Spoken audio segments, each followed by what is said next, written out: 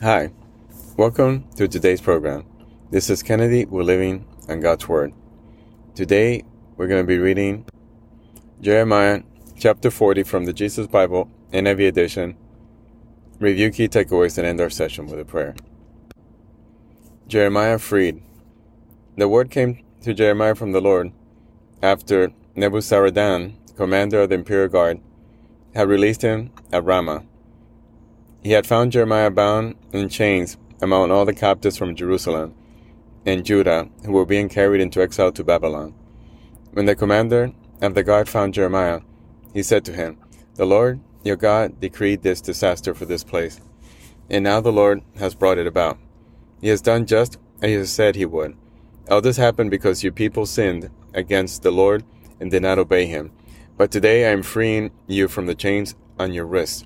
Come with me to Babylon, if you like, and I will look after you. But if you do not want to, then don't come.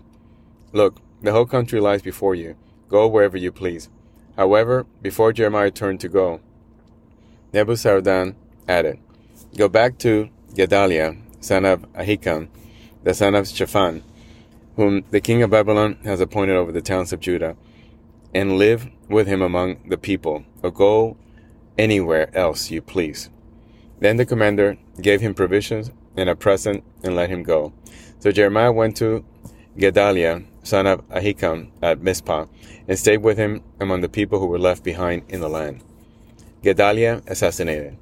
When all the army officers and their men who were still in the open country heard that the king of Babylon had appointed Gedaliah, son of Ahikam, as governor over the land and had put him in charge of the men, women, and children who were the poorest in the land, who had not been carried into exile to Babylon, they came to Gedaliah at Mizpah.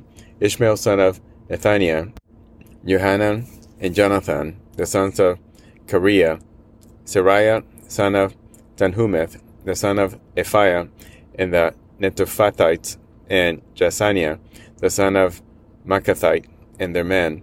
Gedaliah, son of Ahikam, the son of Shaphan, took an oath to reassure them and their men. "Do not be afraid to serve the Babylonians," he said. "Settle down in the land and serve the king of Babylon, and it will go well with you.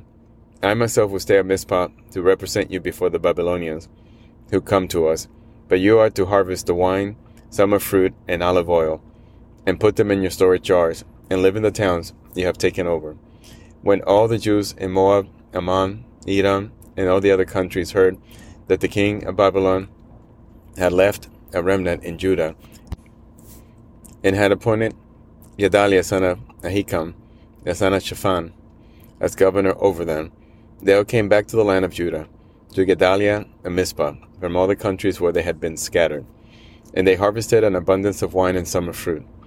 Johanan, son of Kareah, and all the army officers still in the open country came to Gedaliah at Mizpah and said to him, "Don't you know that Baalis, king of the Ammonites, has sent Ishmael, son of Nethaniah, to take your life?"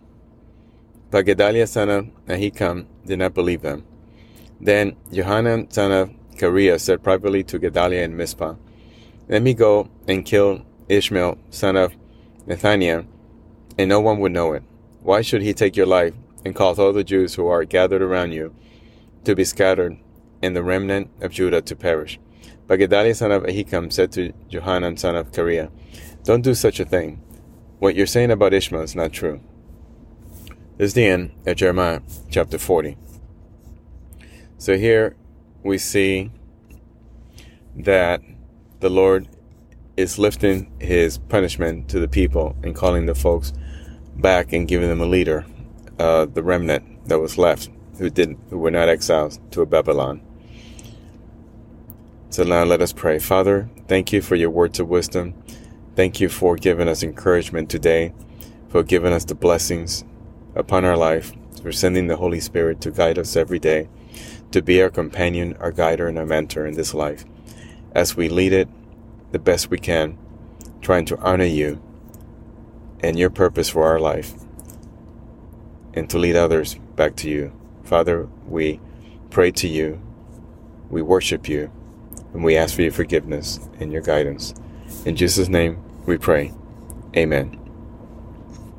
This concludes today's reading and interpretation of Jeremiah chapter 40. We hope that you will join us again tomorrow. God bless you. This is Kennedy, your brother in Christ, always. If you feel so inclined, please review and rate this podcast by scrolling all the way down. Thank you.